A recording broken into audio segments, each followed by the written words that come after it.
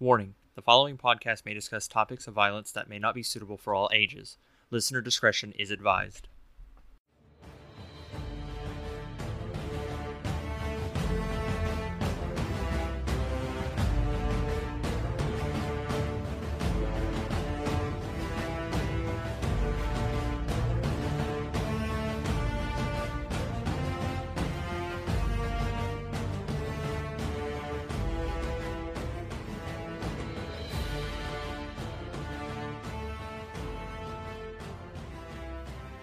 Hello and welcome to episode 1 of Above and Beyond. I'm your host, Philip Kesterson, and before we get started, I would like to say thank you to everyone tuning in, and I hope to see you in the next episode.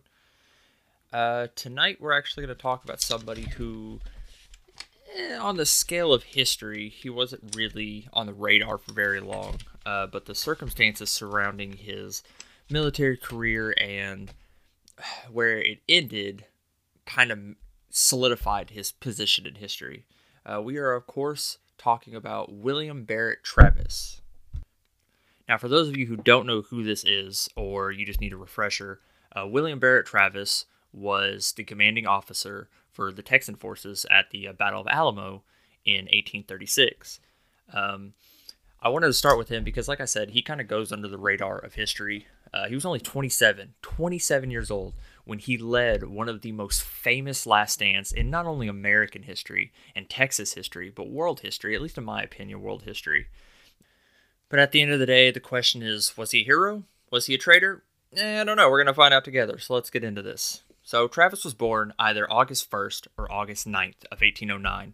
He was the oldest of 11 children, and the reason that his birthday is debated is because one of his siblings were born around the same time, and records are kind of unclear from almost 200 years ago, so it's a little bit harder to pinpoint exactly when he was born, but it is accepted that it was either the 1st or the 2nd, or 1st or the 9th, of August, and the year was 1809.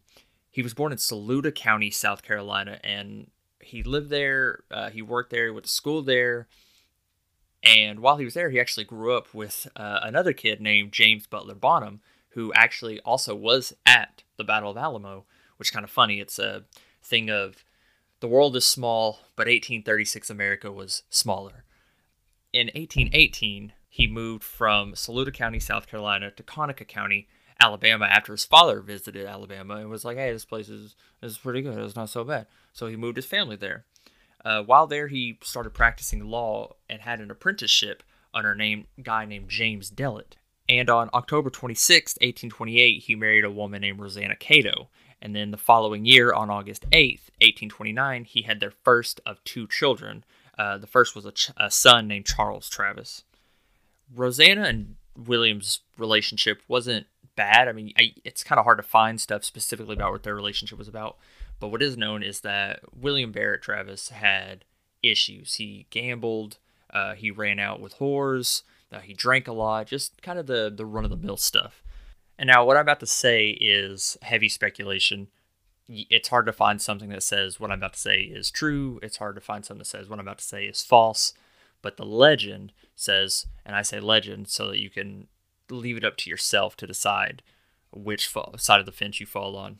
Supposedly, while Rosanna was pregnant with their second child, a daughter, William was questioning the legitimacy of him being her father, and he ended up killing somebody over it. Now, there's no hard evidence of this, but it's pretty, I don't want to say widely accepted, but it's heavily speculated that this did actually happen, and he fled to Texas to get away from legal troubles, or just to run away from it. I don't know. I wasn't there. You weren't there. Yeah. But when he moved to Texas, he gained land from someone named Stephen F. Austin, who later comes into play. And he established a law practice in Anahuac, which is a port city on the Galveston Bay.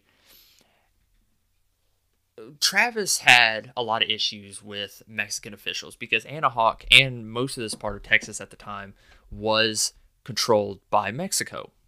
And honestly, a lot of U.S. travelers or settlers that moved into the Texas territory, they had a lot of issues with Mexican law and Mexican officials because Mexican law said if you were a settler and you moved to Mexican territory, you had to give up your slaves, you had to become a Catholic, and you had to become a Mexican citizen. Well, a lot of settlers were like, yeah, we'll do that. But spoiler alert, they don't do that. It causes problems. Stay tuned. One of the biggest issues was the law of April 6th, 1830. Basically, what it did was the Mexican government were having so much issues with these settlers not abiding to their rules that they just banned U.S. immigration to Texas. And when Travis moved to Anahuac, he actually broke this law. But whatever. And he very obviously opposed the law. And he banded with a group who believed the same with them. They were like a militia force that just did not get along with the Mexican government. There was actually a clash in 1832 when a commander of the Mexican garrison, who was technically an American named Colonel John Bradburn, he was harboring some runaway slaves. And another officer, whose name was William Logan, was told to basically arrest John Bradburn and to get these slaves back. Well, Travis decided he was going to get in on this. So what he did was he went to John Bradburn and basically he told him that William Logan was securing a large force and that he was going to get the slaves back. But the truth was he wasn't even in the area. Bradburn still raised all of his forces and moved around the area trying to outmaneuver William Logan, but it's hard to outmaneuver someone that's not even there, you know? And when Bradburn realized that it was just a blatant lie, he had Travis arrested. Well, supporters of Travis gathered to break him out, and it was such a large force that they had gathered that Bradburn called for the Mexican military to come in to help. But when the Mexican army got there, they knew they were outnumbered, and they basically said, there's nothing we can do, we're outnumbered, you're going to have to release Travis or there's going to be a problem. So we did. The entire event led to a lot of clashes between Mexican government and local militia, and eventually it led to that immigration law of April 6th to be repealed. From here, Travis kind of stirred the pot and then dipped.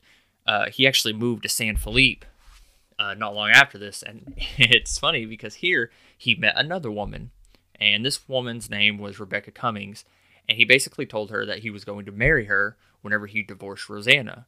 Well, Rosanna filed officially for divorce in 1834, and she cited that the reason for divorce was desertion, which, if you've ever seen, and I know that this can't be used for historical practice or historical research per se, but it is a good movie. The 2004 Alamo movie, the Dennis Quaid, Billy Bob Thornton, it's a great movie. It's a fun movie. It may not be accurate, but it's still good. There's actually one of my favorite scenes, because it's kind of comical, where William Barret Travis and his wife and their kids are in a room. They're talking about his divorce. And he's listing off reasons, and he's like, it's adultery, abandonment, blah, blah, blah, blah, blah. He's like, I don't really know which one to choose. And she just looks at him, and she's like, honestly, any of those will suffice. And he's like, I'll just put desertion, whatever. And it's funny to me. I don't know. It's a funny scene to me. But he did end up officially divorcing Rosanna. The proceedings went through and everything. And he never actually married Rebecca Cummings because the Texas Rebellion was starting to gain traction around this time. So he kind of focused all his attention on that and for the rest of his days. Now, remember Stephen Austin from earlier, the guy who gave Travis the land initially when he moved to the Texas Territory? Well, he got jailed in 1838, and he was kind of seen whatever the reverse of a martyr is. Like, when he was put in jail, hostilities between these militia forces and the Mexican army kind of stalled a little bit until about 1835. And it's about this time that it's important to bring in another character, another major character in the Alamo scene. That is the Mexican commander, Antonio Lopez de Santa Anna. It was around this time that he stationed Captain Antonio Tenorio at Anahuac. And while Captain Antonio Tenorio was stationed at Anahuac, William Travis had convinced about 25 men to go into the town with him and to get rid of these Mexican forces that were there. And they did so pretty easily. The troops that were stationed there, they got caught by surprise, and they were overwhelmed pretty quickly. This event actually caused public opinion of Travis to turn because as I said before, when Stephen Austin was jailed, hostilities kind of settled a little bit. Texas settlers saw Travis as a troublemaker, and the Mexican military officially declared him an outlaw, and they said that Texas needed to turn him over to them. But instead of him turning over, he actually just dipped, and he traveled to Gonzales in October of 1835 to try to join the engagements that were taking part there against the Mexican army. But by the time he arrived, most of them had been over, or they just weren't happening. However, Governor Henry Smith gave Travis the rank of lieutenant colonel and said that he needed to travel to San Antonio to assist Colonel James C. Neal in his adventures against the Mexican army. Travis could only get about 29 men with him, and when he got to San Antonio, Colonel Neal actually had to take leave, so he gave Travis command. And it was about the same time that is when Jim Bowie arrived here with a handful of his own men, somewhere around 100 or so, and the two constantly argued over who was in charge and who wasn't until it was agreed that Travis would control the regulars and Jim Bowie would control the volunteers. So now that we've talked about how William Barret Travis ended up at the Alamo, it's important to talk about why exactly the Battle of Alamo was fought, like what led up to it and whatnot. As I said before, there were a lot of problems between the Texan settlers and the Mexican government. The settlers that moved to Mexico-controlled Texas had to convert to Catholicism and officially become Mexican citizens, but few did either. The settlers also brought slaves with them, which was a major issue with the Mexican government because slavery was illegal.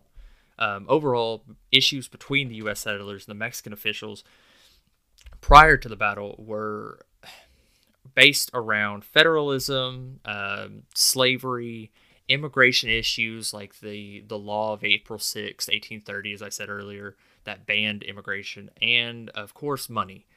Money is always a big factor when it comes to pretty much anything. One of the first major engagements of the Texan Revolution is the Battle of Gonzales. In 1831, the Mexican government lent Gonzales a cannon for protection. Tensions between settlers and the government caused a colonel to send about 100 dragoons to secure the gun on September 29, 1835. And the settlers refused to give it back and very famously cried, "Come and take it." It's pretty cool. I feel like "come and take it" or "come and get them" is kind of an American war cry, not war crime. My apologies. The cannon that is used is actually on display in Gonzales Memorial Museum today. And the settlers voted to attack the Mexican troops after they cried, "Come and take it." But they were repelled, and on the morning of October 2nd, the Mexican soldiers that had just defeated the Texans fell back. This is widely considered to be the first major engagement of the Texas Revolution, and sometimes, and I've heard it before, and I've read it a lot while I was researching this episode, I've heard it called the Lexington of Texas, which is a callback, of course, to Lexington and Concord, which were the first battles of the American Revolution. The next major battle is the Battle of Bexar on December 5th through December 9th of 1835. There were Texans camped outside of Mexican-controlled San Antonio, and many of Texans began returning home, and others wanted to abandon the siege because it was going on for a long time. They were losing time, they were losing money. The whole thing was becoming a hassle, and some of them wanted to just call it quits. However, there was a soldier who, seeing his men, their morale getting depleted, he very confidently stood up and said, "Who will follow old Bill Millam into San Antonio?" And he convinced about 300 men, including local Juan Seguin, who is an important player in the Alamo siege. He convinced them to go into San Antonio, and they took it. And this is pretty much how officially the Alamo landed in the hands of the Texans, because they secured San Antonio, which of course allowed them to secure the Alamo, which was in San Antonio. On about February 3rd, April 36th, that's when William Travis officially came into San Antonio. And as I said earlier, he came in with about 30 volunteers or so to aid in defense of the town. and he was ordered there by Governor Henry Smith to help James Neal and James Bowie. Bowie had arrived about a month earlier with instructions to actually blow up the Alamo and just leave. But he decided he wasn't going to do that. It was between him and James Neal. They decided that they weren't going to do that, that they wanted to defend it. And James Bowie is actually credited with saying he would rather die in these ditches than give up the post to the enemy. And there weren't a lot of Texans at the Alamo initially. And kind of like the same thing with the siege of Antonio, the Texans who took San Antonio were now inside the Alamo, and their morale was again draining. However, their morale took a spike up with the arrival of a famous Tennessean named David Crockett.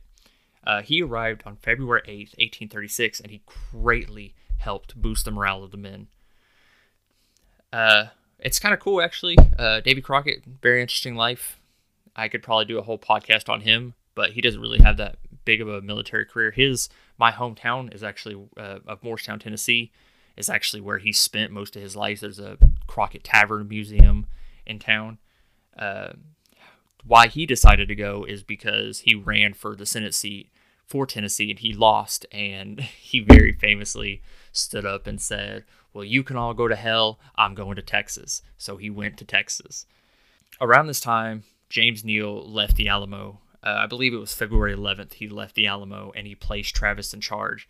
Now, Bowie and Travis argued back and forth over who was really in charge of the Alamo. Travis was inexperienced, but he was a higher rank officially in the Army. Bowie just controlled volunteers. And it was agreed between the two that William Travis would control the regulars and Jim Bowie would stick with the volunteers. These are most of the issues that I'm talking about. If you want to watch the 2004 Alamo movie, a lot of the stuff that I'm talking about in this episode are either shown or they are referenced in the movie. You can't really use it for research. You can't really do that with a lot of Hollywood movies, but it is a pretty good one. So when Travis secured San Antonio, he set up defenses around the city, which is what would be expected. What is important to note is that he did not expect the Mexican army to arrive in town until at least mid to late March. What he did not know, however, is that Santa Anna found out that San Antonio had fallen to the Texans. So he marched extra fast through the winter, and he ended up showing up at the Alamo on February 18th, over a month before anybody expected him to be. So when they showed up, Travis, knowing he could no longer defend the city against such a larger army, fell back into the Alamo, and that is why they held up there. Overall, the Battle of the Alamo lasted from February 23rd to March 6th, 1836. And in total, the Mexican army had about 1,800 to 6,000 troops, whereas the Texans were only holed up in the Alamo with about 250 troops. So from the start, the odds were not in their favor. The Texans could really do little but watch the Mexican army surround their position and set up offensive positions against them. While they're in the Alamo, they watch as Santa Anna raises a flag that says death to the traitors, and he lets it known that there will be no mercy shown to anyone in the Alamo. How did the Texans respond? Well, in true Texan fashion, they fired an 18-pounder cannon directly at Santa Anna's position upon hearing that there would be no mercy given. A small engagement followed the firing of the cannon, but nothing really come out of it. When the army arrived, Travis knew how outnumbered he was, so right away he started sending all kind of letters out asking for help. The most famous one was sent out on February 24th, which is his victory or death letter. Basically, Jim Bowie fell sick. What exactly he fell sick with, well, it's not entirely known, but what is known is that by him falling sick, the troops under his command, the volunteers, fell under Travis's command. So now William Barret Travis commands all the forces at the Alamo. One of the letters he writes, he sends it out. It goes to Gonzalez first. From Gonzalez, 25 cavalrymen show up to the aid. But what's important about this letter is he says in it, quote, "If the call is neglected, I am determined to sustain myself as long as possible and die like a soldier who never forgets what is due to his own honor and that of his country, victory or death." End quote. This letter was delivered personally to Sam Houston by Once again is the local Mexican who'd been helping the Texans. He helped secure San Antonio 2 months prior. Upon hearing this letter, Colonel Fannin begins marching to Travis's aid from Goliad on February 26, but due to weather and due to the fact that they could not get over this one river, his movement was slow. It eventually boiled down to he decided he was not going to be able to make it, and he returned to Goliad the next day on February 27th. The issue is that the defenders at the Alamo knew that he was coming from Goliad, but they did not know he turned back. So majority of the time of them waiting there, they were waiting for reinforcements that were not going to show. Now I'm going to start throwing out some dates about some important things that happened in relation to this. On February 27th, Travis's victory or death letter is turned into a handbill by Governor Smith, and it is read to all that was listened. It was published by papers all over the country, and basically the eyes of the nation were on the Alamo at the time.